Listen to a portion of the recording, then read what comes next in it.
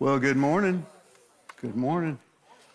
You can tell we're at week 5 because the numbers are starting to dwindle a little bit. I don't know if guys are on vacation or just taking a vacation from Bible study, but I'm glad to be back. I'm back from Boston. Really glad to be back from Boston. Got my son graduated from Harvard, and it was a surreal experience. To watch your kid walk across the stage, the kid who flunked out OU and who gave you nothing but grief all through high school, suddenly has a diploma from that school. But if you don't know this, Harvard is extremely liberal.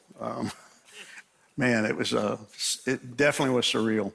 But glad to be back, glad to be here to teach this lesson today, and we're going to pick up on a character that you're going to probably wonder, why in the world did you choose this guy? I had a guy come up to me on Sunday and he says, so who's next? Goliath?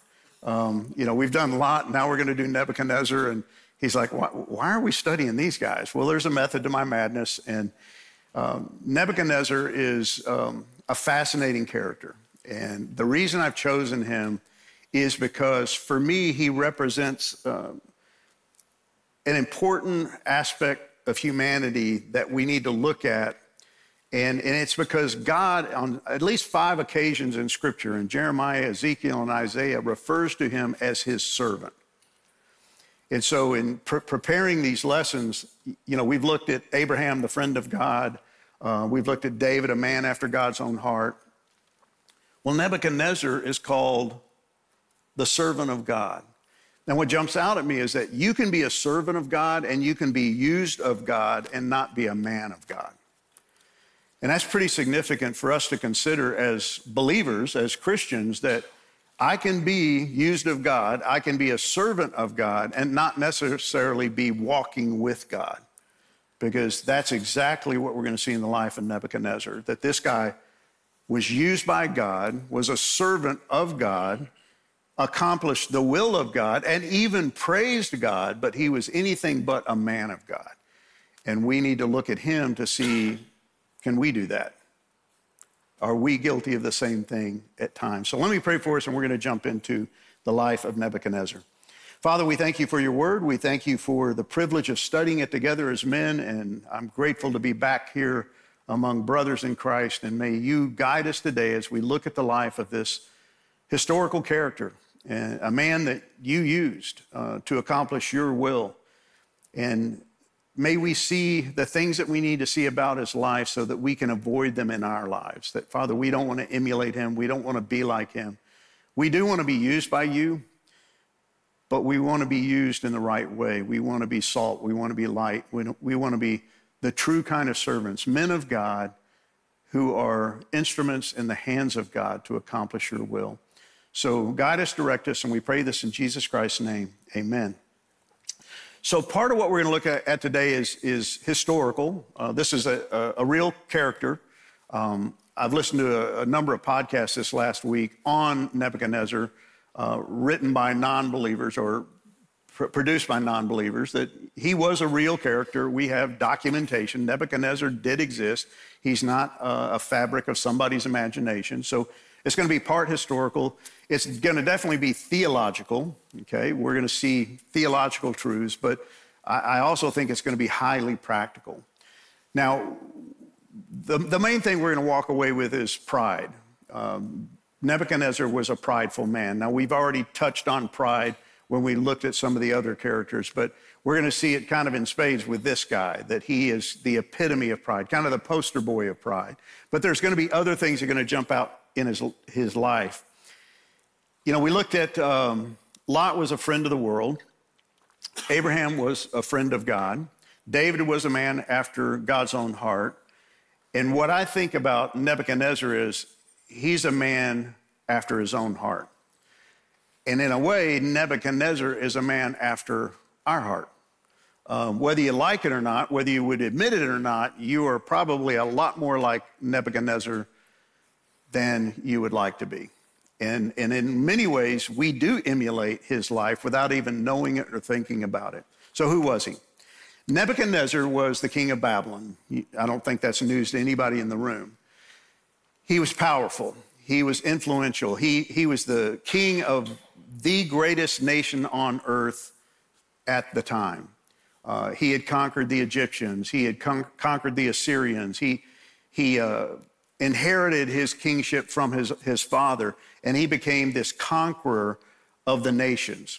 As a matter of fact, the reason he's called a servant of God by Jeremiah and Isaiah is that he was used by God to destroy Judah. God used him, this pagan king, to destroy the people of Judah for their rebellion against God, for their idolatry, for their unfaithfulness. So he's a tool in the hands of God. God used him. And just like God uses a lot of people, God uses believers, God uses unbelievers. He uses pagans, he uses the faithful. And this guy was used by God to accomplish his will in the lives of his chosen people, which is pretty amazing. And again, we see that over and over again in the scriptures. He's a Gentile. He's an unbeliever. He does not believe in God. He worships other gods. As a matter of fact, the primary god the Babylonians worshiped was a god named Marduk. Now, what's interesting is that, we know a lot about Babylon because of the city of Babylon. You've probably heard of the Hanging Gardens of Babylon, which they're not even sure ever really existed. But Babylon was a fantastic place. It was an incredible city. And most of it was built by this guy, Nebuchadnezzar. And he built it as a tribute to Marduk, who is their god, the Babylonian god of creation. And in Nebuchadnezzar's mind, when he built Babylon, it was a recreation of the world. He was building a new universe. And everything would revolve around what? Babylon. So you can see where this guy had a pretty big pride problem. He had a massive ego. And he's kind of the poster boy for everything that's decadent, immoral, ungodly, because he's the king of Babylon. And Babylon is used all throughout the scriptures and all the way into the book of Revelation to epitomize ungodliness, immorality, unrighteousness. It's going to show up in the book of Revelation, and it's referred to constantly as Babylon. Babylon, the great city, the city that raises up its head against God Almighty. And it's also true here. So why are we studying him? Why look at a guy who was the king of an ungodly city, who himself was an ungodly king? Well, I can't help but think about what Paul warns us about. Over and over again, he says, such were some of you. And what he means is there was a time in my life and in your life that we too were ungodly and pagan and immoral and unrighteous, and we were redeemed. Something happened.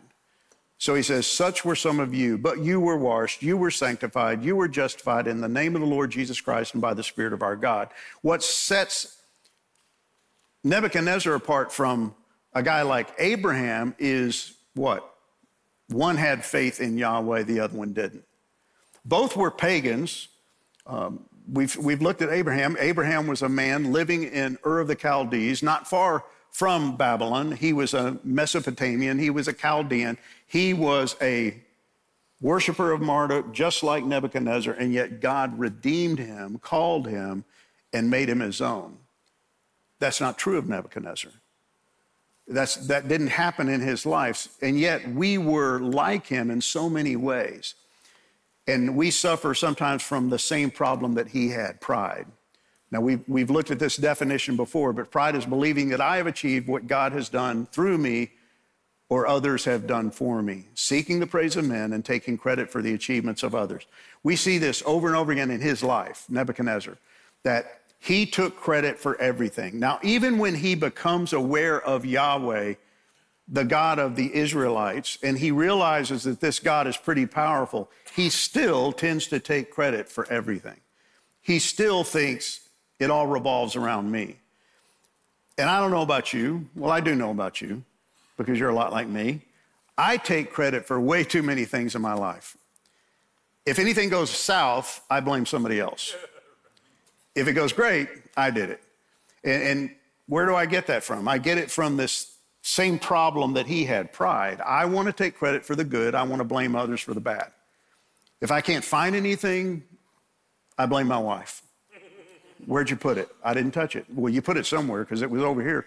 And inevitably, I misplaced it. But I want to blame everybody for my faults, and I want to take credit for all my, quote, successes. That's the problem this guy had. He was just rife with pride. And pride is the core of all sin.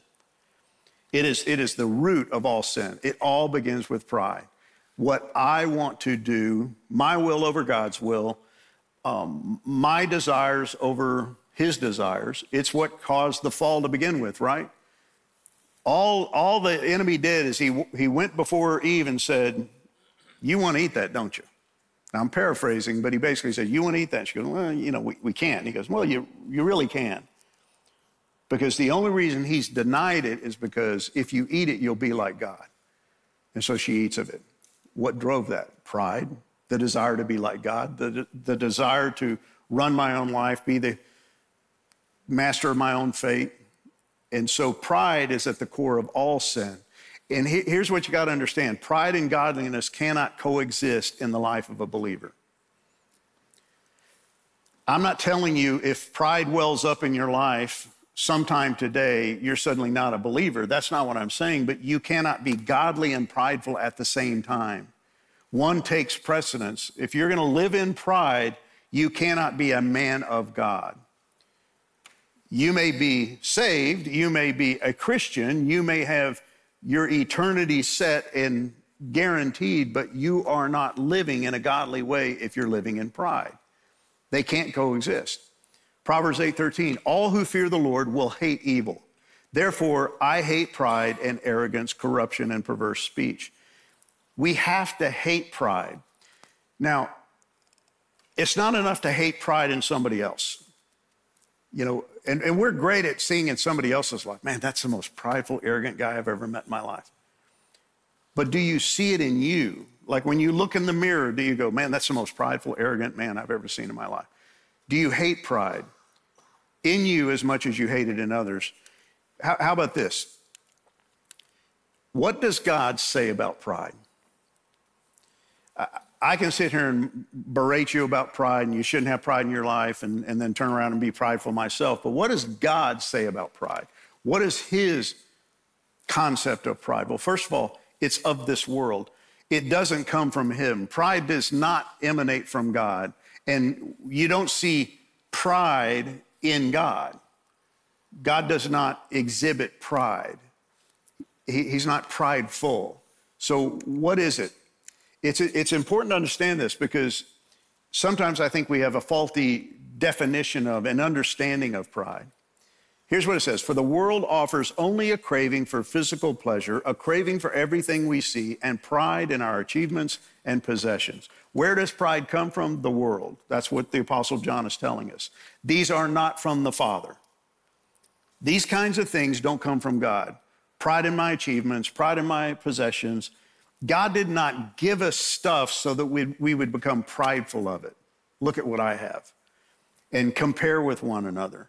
Isn't it interesting that he's given so many warnings about and so many commands about lust and envy and jealousy because they attach themselves to this thing of pride. And I've seen in my own life in the past where when I've been able to buy a new car, and typically I buy used cars, but to me they're new cars, right? I buy that car and I'm proud of that car and I'm driving it down the road and I'm thinking, man, this is great. I've got a new car. I got rid of that clunker. And then I see somebody with a newer car. And suddenly my pride diminishes and envy takes place. Well, God, why didn't I buy that car? Because you can't afford that car. And I suddenly don't love the car I thought I just loved. See, all of this is wrapped up together, and it's so dangerous in the life of a believer because we're basically saying, God, you don't take care of me. I got to take care of me. I got to buy the stuff that I want to buy because you don't provide it to me. You're not good enough. You're not gracious enough.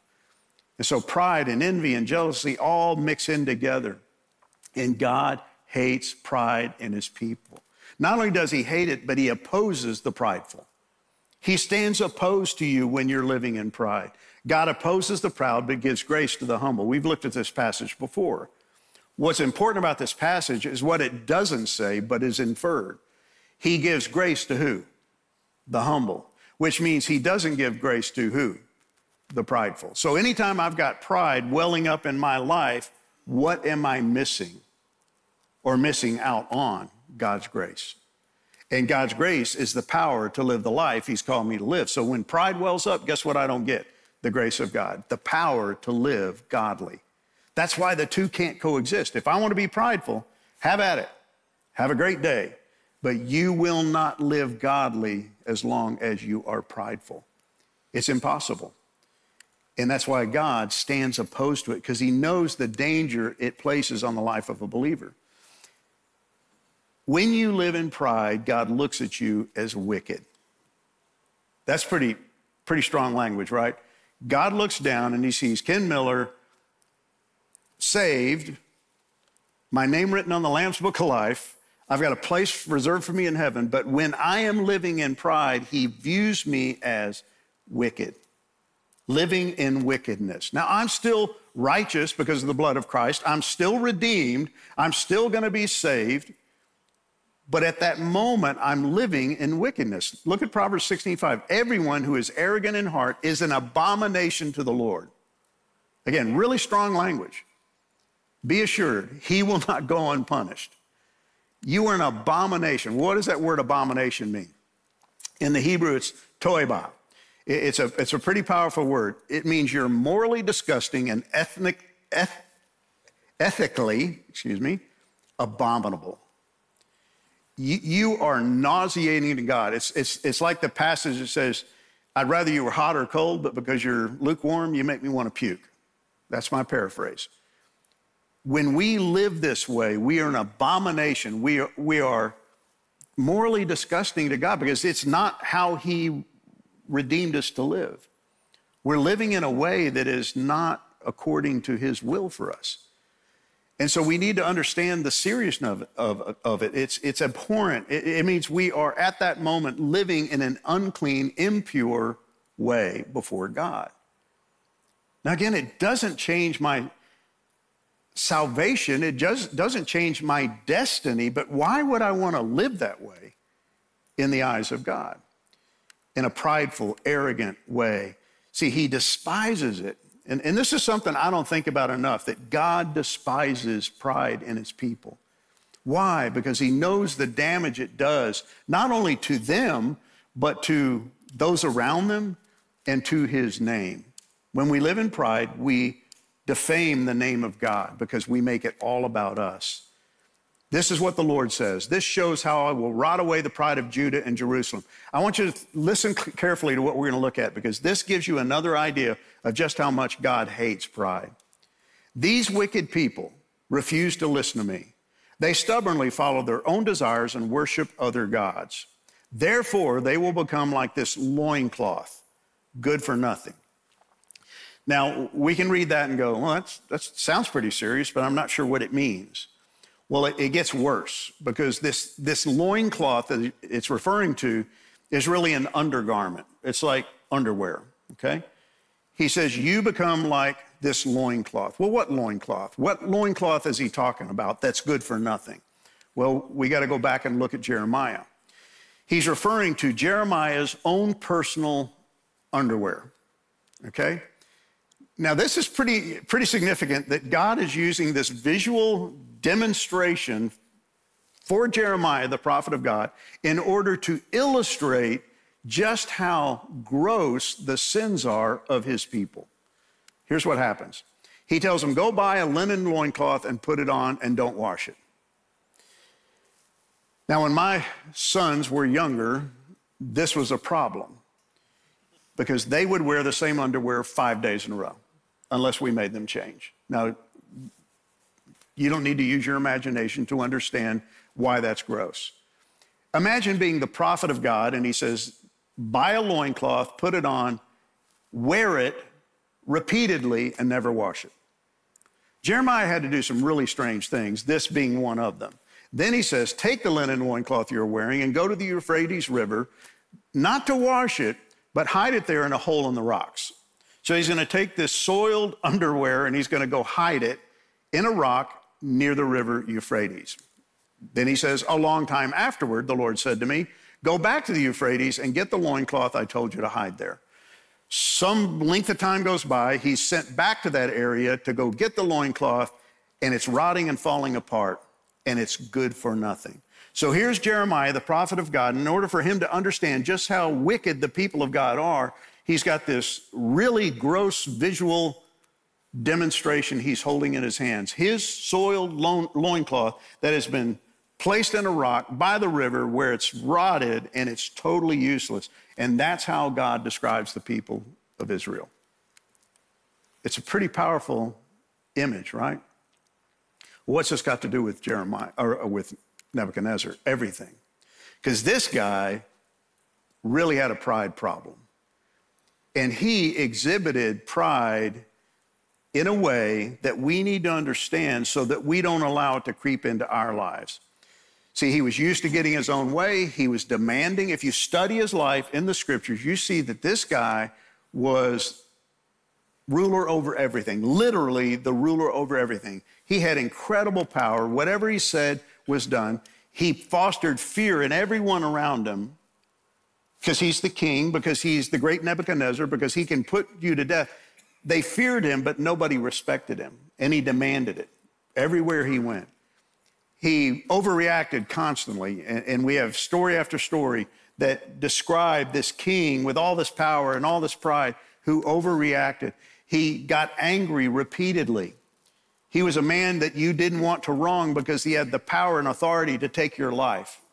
He could do with you what he wanted, and he was always worried about the future, always worried about what was going to come next. Can you imagine being the king of the most powerful nation in the world, and the one thing you would always be worried about is, when's it going to end? Who's going to take it from me? Who's going to kill me? I can't trust anybody in my retinue. They're all conspiring against me. It's just like every dictator in the world today. They all fear somebody trying to take them down. And that's how this guy lived. Obsessed with power, possession, his position, didn't want to lose it, didn't want somebody to take it from him, and he was always taking credit for his own success. Now, let's look at this, but at the same time, think about ourselves.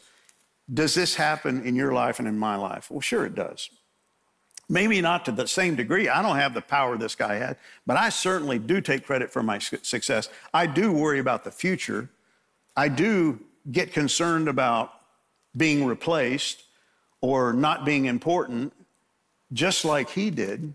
And I want to be admired. I want to be emulated. And I want to emulate those who I aspire to be like.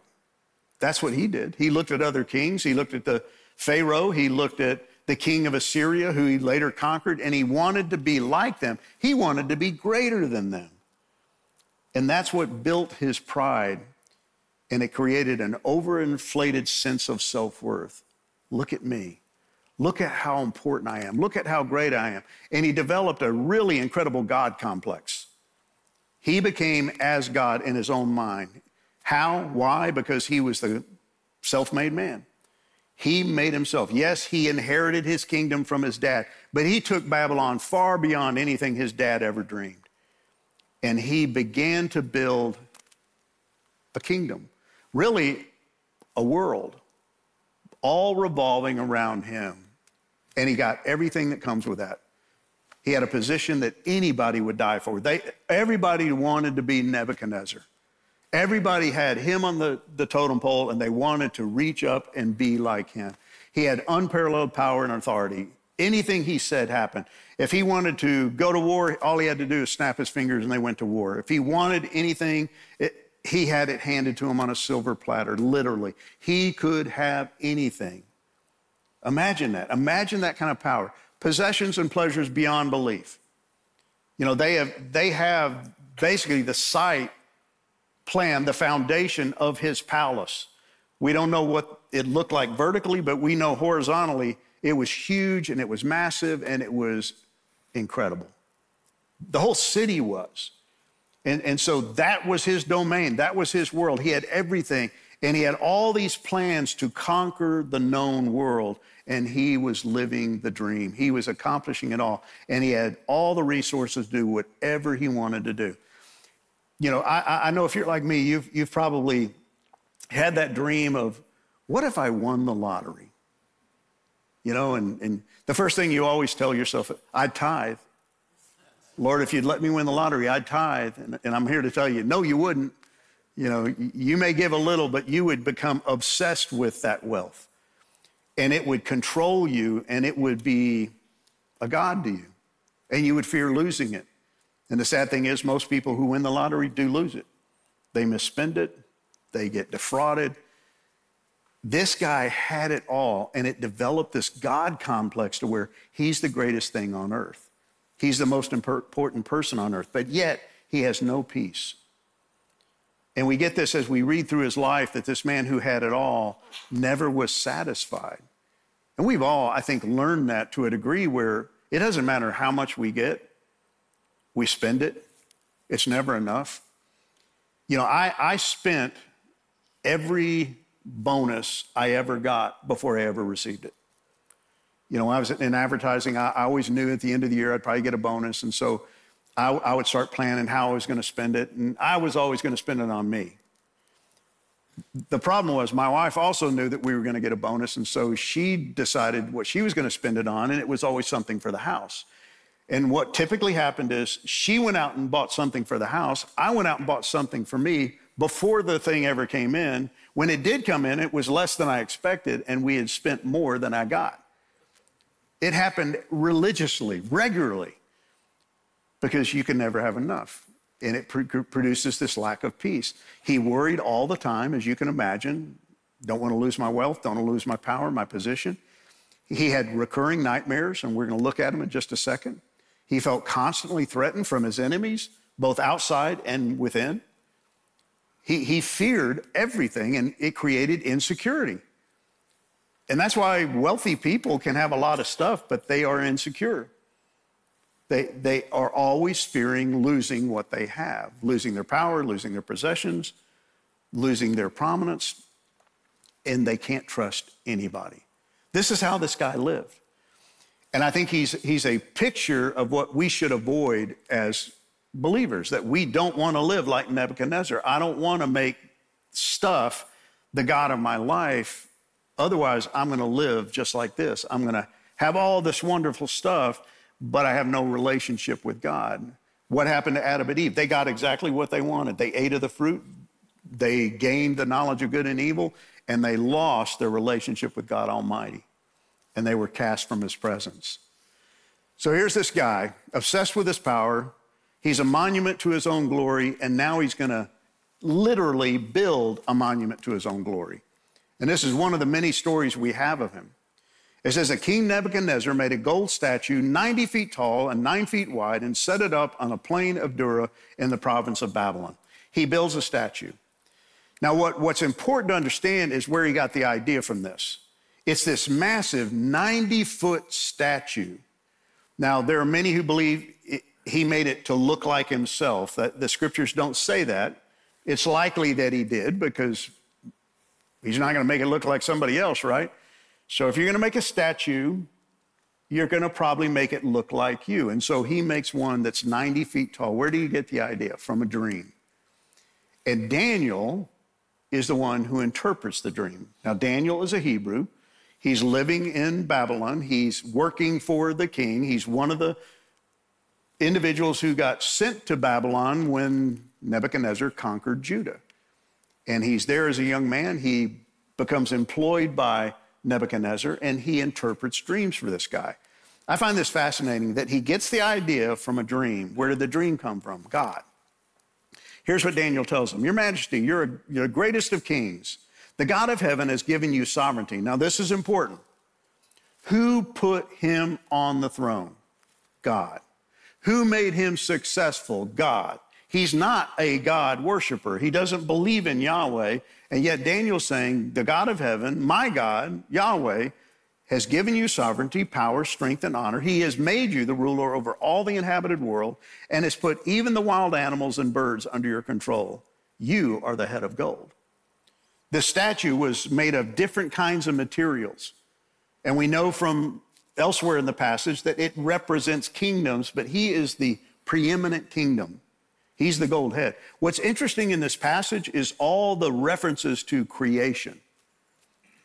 It's like God has made you, and he has made you ruler over everything. It's reminiscent of what?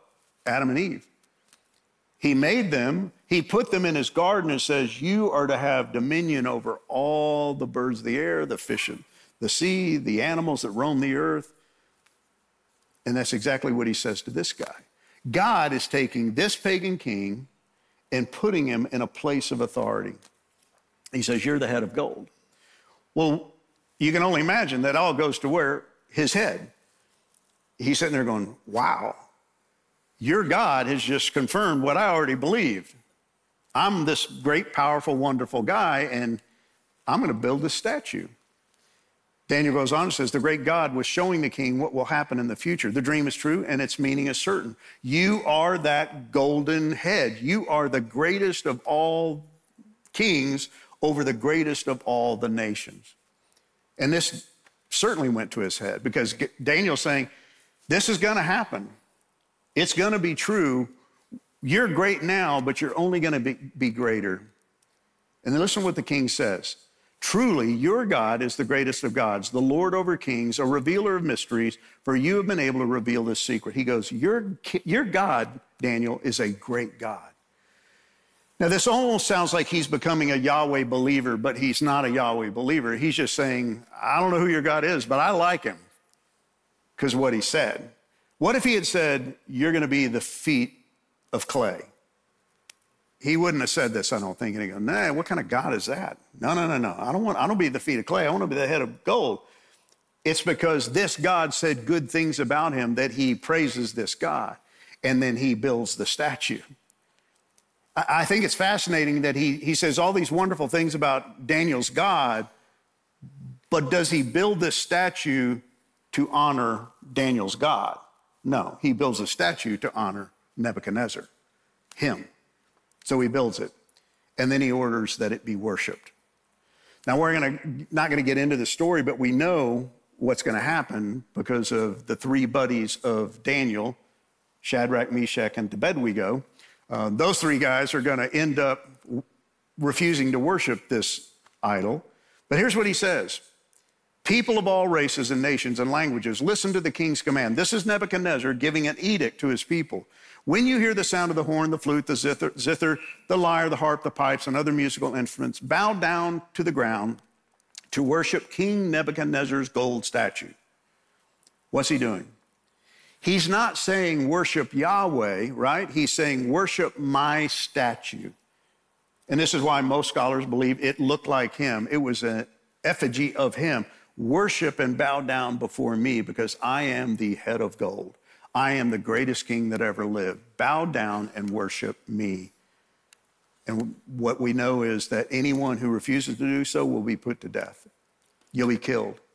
That's a pretty serious edict, right? You have to worship this 90-foot statue that probably resembled King Nebuchadnezzar. And yet we know that those three friends of Daniel's refused to. They said, we'd rather die. We'd rather die than worship anyone other than Yahweh. They remained faithful. They didn't compromise. They didn't give in to the king's edict. They didn't fear man. They feared God and obeyed God, and they were thrown in the furnace, and then God delivered them. See, what you had there is the difference between here's a guy who got a dream from God, was told great things by God. He said good things about God, but he builds an idol to himself.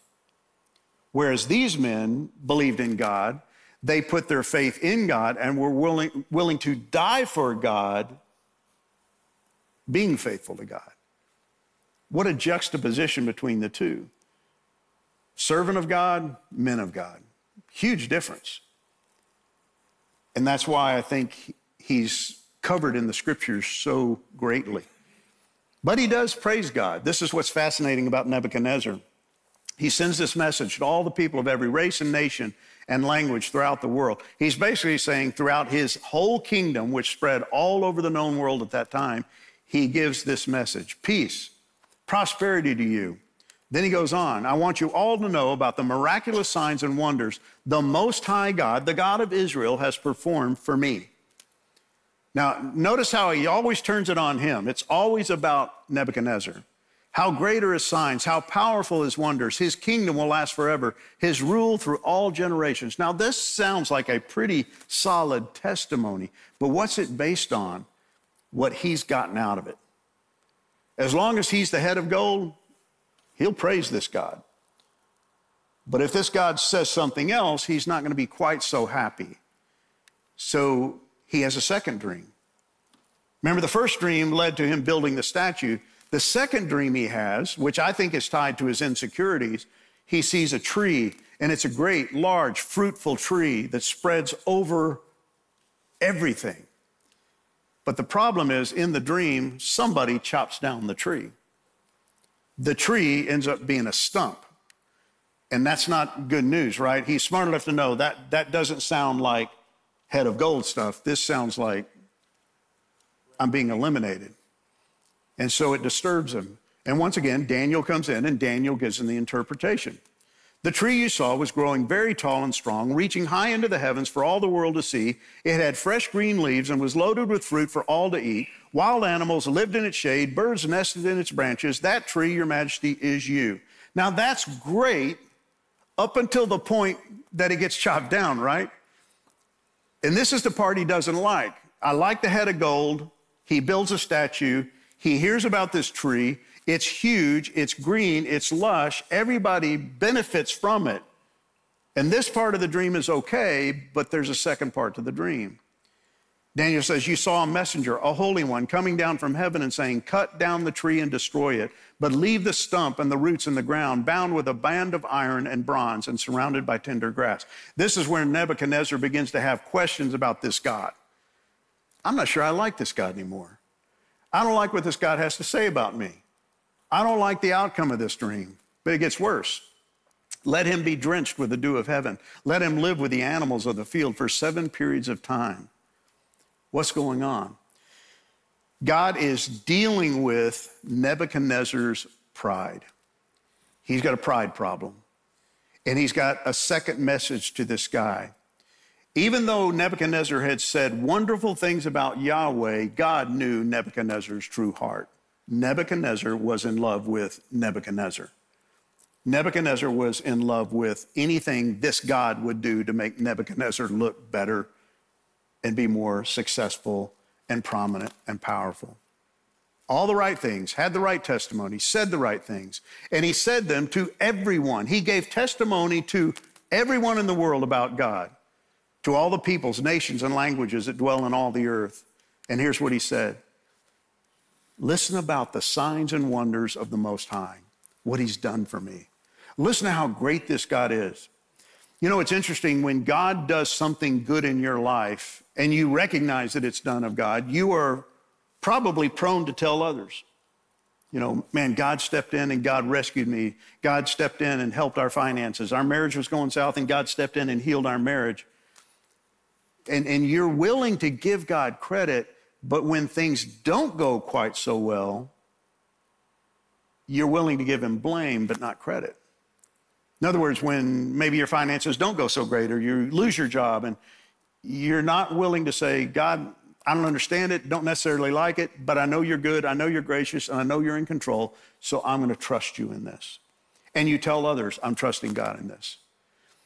I think I told you a couple of weeks ago, my son graduates from Harvard. He's got a economics degree. He gets an offer from PricewaterhouseCoopers, supposed to start in August, and then 2 weeks before graduation, they say, it's going to be January. Now they're saying it could be longer. Why? Because they're not doing real well, and they don't want to give him that job now. And so he's now graduated with a degree from Harvard, and he doesn't have a job. And he's not walking with the Lord right now, and he's struggling with, why is God doing this to me? What do I know? God is doing this to you so that you will trust God that he can provide for you. He's calling you back to himself. See, he didn't want to give God credit for doing something good. He wants to blame God for doing something he deems as bad. And that's exactly what happens with this guy, Nebuchadnezzar. Here's the dream. The dream comes in the midst of him living literally the dream life. Everything's going great. Kingdom, greatest in the world. Wealth, power. He's just defeated the Egyptians, who were one of the most powerful nations at that time. He's living in peace and prosperity. He's got everything he wants. He's got the 90-foot statue. Everybody's bowing down. It is great. It's wonderful. And then he has a stinking dream. And he's feeling really cocky and self-assured till the dream. And especially the second part of the dream, when the axe comes in and chops down that tree. Even after the dream, here's what happens. It says, I, Nebuchadnezzar, was at ease in my house and prospering in my palace. He's had the dream, the nightmare. He's had it described and explained by Daniel. And what's he still got? A pride problem. It says he's at ease in my house, I'm prospering in my palace, and he is cocky and he's overconfident and self-assured. Even though he's had this dream, even though he's been warned by God that something's going to happen. And as for me, I said, in my prosperity, that's important to notice, in my prosperity, I shall never be moved. Man, that is the worst admission that any man or woman, believer or unbeliever, could ever make. I will never be moved. I'll never be shaken. I got it made. I'm set for life. No, you're not. Anything could happen. Why? Because ultimately God's in control. But he says, no, I'll never be moved. In the pride of his face, the wicked does not seek him, the Proverbs tell us, or the Psalms tell us. This guy was prideful. This guy was arrogant. This guy was self-made, self-assured. And he's basically saying, there is no God. Even though this God of Daniel has told him the dream and its meaning, he's basically saying, screw that God. Excuse my French. I don't believe it. His ways prosper at all times. I will always be successful. This guy says in his heart, I shall not be moved. Throughout all generations, I shall not meet adversity. Man, don't ever get to that place where you think you've got it made and you've got it set, and God would never do anything to harm your little kingdom you've established here on earth. Psalm 48 says, they name their lands after themselves, but despite their wealth, people do not last. They are like animals that perish. That is the destiny of fools. Nebuchadnezzar is a great example of a godly or a biblical fool. He's living as if God doesn't exist, even though God has spoken to him multiple times. And that's when the nightmare becomes a reality. He's frightened by the dream, but he's not changed enough to change his behavior. And sometimes God has to step into our behavior and do something extreme. And that's exactly what happens to him. But he ignores the message. He won't listen to what God says. Daniel has told him the meaning. He's warned him about what's to come. And yet he's cocky, overconfident. But he wants to kind of know, what should I expect? What's coming? And the answer he gets is not what he wants, and it's not what he expects. Here's what Daniel tells him. It's you, O king. You're the problem. You got an issue. You've grown and become strong. Your greatness has grown and reaches to the heavens. Your dominion reaches to the end of the earth. Daniel's saying, this is your problem. You're blessed. I mean, look at that. It's basically, you have been blessed by God, and that's your problem, because rather than worship God, you're worshiping the blessings. You've got it all out of whack. It's you, O king. And he says, and you got to understand, king, this is a decree from God. It is binding. What I'm telling you is going to happen. Just like the dream of the statue is going to happen, this is going to happen. And you cannot avoid it. You cannot escape it. You can't use your army to stop it. It's going to happen because it's a decree of God, and it's not going to be good. Here's what's going to happen to Nebuchadnezzar, and you're probably aware of the story. God drives him literally crazy. He loses his mind, and he's driven away from mankind. He literally begins to behave like an animal, and he becomes like a beast, and he is driven out of the palace into the wilderness, where he spends 7 periods of time living like a wild animal, eating grass like an ox, acting like an animal. This guy who was at the epitome, the high peak of everything, power, position, prominence, loses it all for a period of 7 years. Imagine that. everything, most powerful nation in the world, revered, 90-foot statue, and now for 7 years he's going to live like an ox, like a wild animal, and he loses all of this, his kingdom, his robes, his wheels, his chariots. He doesn't get to hang around in his chariots anymore, driving around in pomp and circumstance. He loses everything for 7 years. You think God got his attention? You think that maybe got him to understand that God is greater than him? But see, he's warned that it's all going to be up to you. This is what God's going to do to you. And you got to understand when it happens to you that the Most High is the one who rules, not you. You're not the greatest king in the world. You're not the most powerful man. Heaven rules, not you. That's what he's got to learn. He's got 7 years to learn it. And then he says, you're going to have to break off your sins by practicing righteousness. You have got to change your behavior. You got to break off your iniquities by showing mercy to the oppressed. Nebuchadnezzar, you're going to stay like a beast until you repent, until you admit your sins before God. And it happens. Everything Daniel says happens. And God has a unique way of getting our attentions when we avoid and ignore his promptings. All this came upon King Nebuchadnezzar. At the end of 12 months, he was walking on the roof of the royal palace in Babylon. It's going to happen. It's unavoidable. It's binding. And this guy still has eye problems. You know, he still can only see himself. He's still all about Nebuchadnezzar, basking in his glory. He's forgotten about Daniel's warnings. He's forgotten about God's decrees, and he has no fear of God. God's told him what's going to happen. You're going to live like a beast for 7 years if you don't repent, and yet he does not fear God. He is a servant of God. He's being used by God, but he's not a man of God.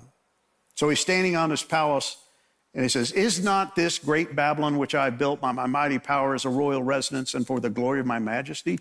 Look at what I've done. Look how great I am. And that precedes the fall, and it's a great fall. Proverbs says pride goes before destruction and a haughty spirit before a fall. Proverbs 18, 11, and 12, a rich man's wealth is a strong city and like a high wall in his imagination. Before destruction, a man's heart is haughty, but humility comes before honor.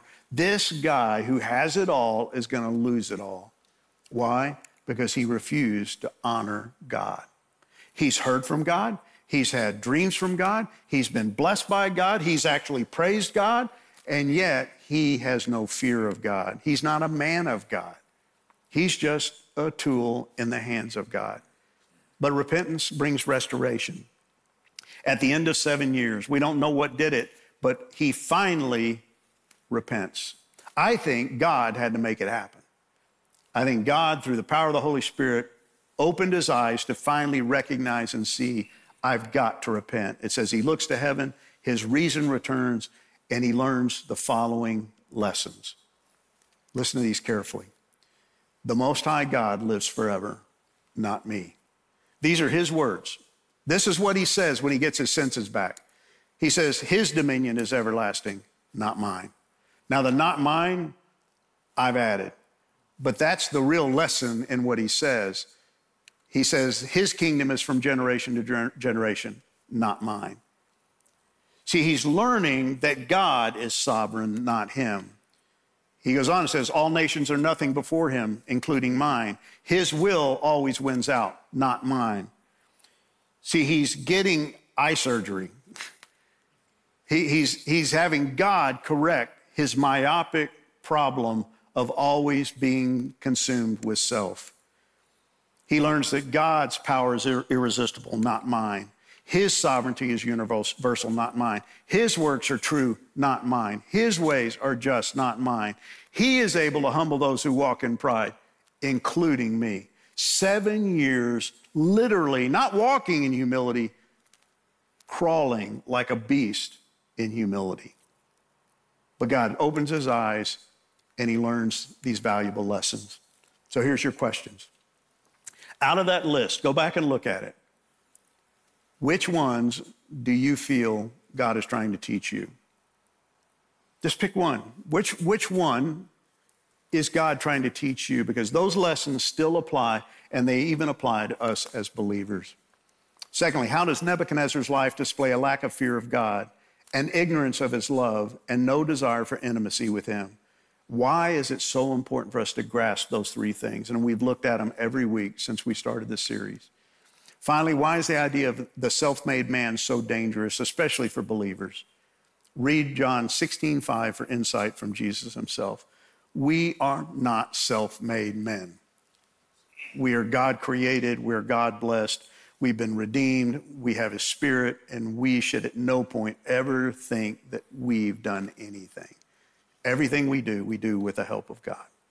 Well, Father, thank you for the life of Nebuchadnezzar. Thank you for this picture of a man who was used by you, even praised you, was an instrument in your hand to accomplish your divine will, and yet he was not a man of God. He didn't live for you. He lived for himself, and he saw you as just a resource that he could benefit from. And when you stopped benefiting him, he turned his back on you. Father, I don't want to live that way.